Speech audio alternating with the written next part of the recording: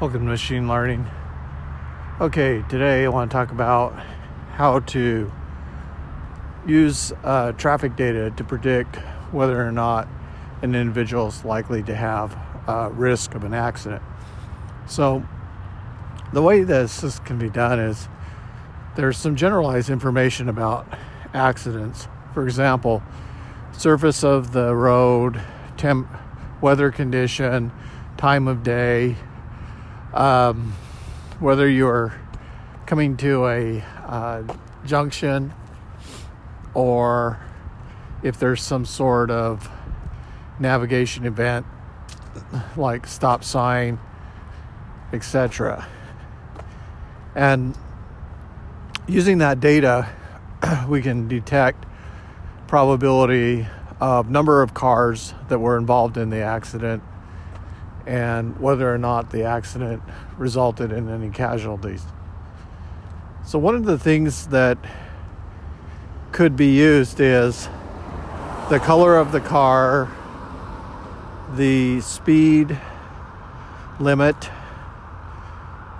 and also the conditions. And based on those features, we can get an idea of probability. So one of the things that I've been kind of thinking about is using like a k-nearest algorithm and then classifying the area of the accident based on a proximity to the other drivers that had accidents. So let's say, for example, if I have the latitude and longitude, I can use a Haversine function between the two latitudes and longitudes and get a distance equation.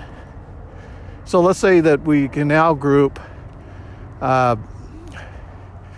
individuals that are within, let's say, 2 or 3 miles of each other where the accident occurred.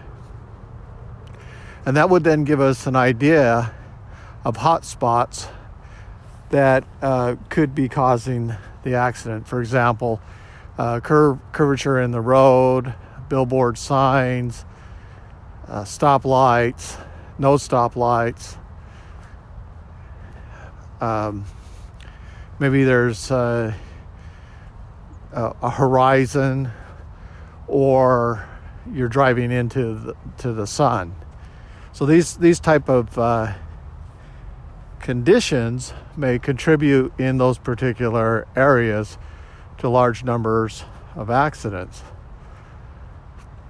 And so based on that, you could then post in those particular GPS locations probabilities of accidents based on the person's speed. So for example, if they were going 75 in a 55 mile an hour zone and this was a high accident zone, maybe they could give them a warning that they're in a dangerous area and to pay particular attention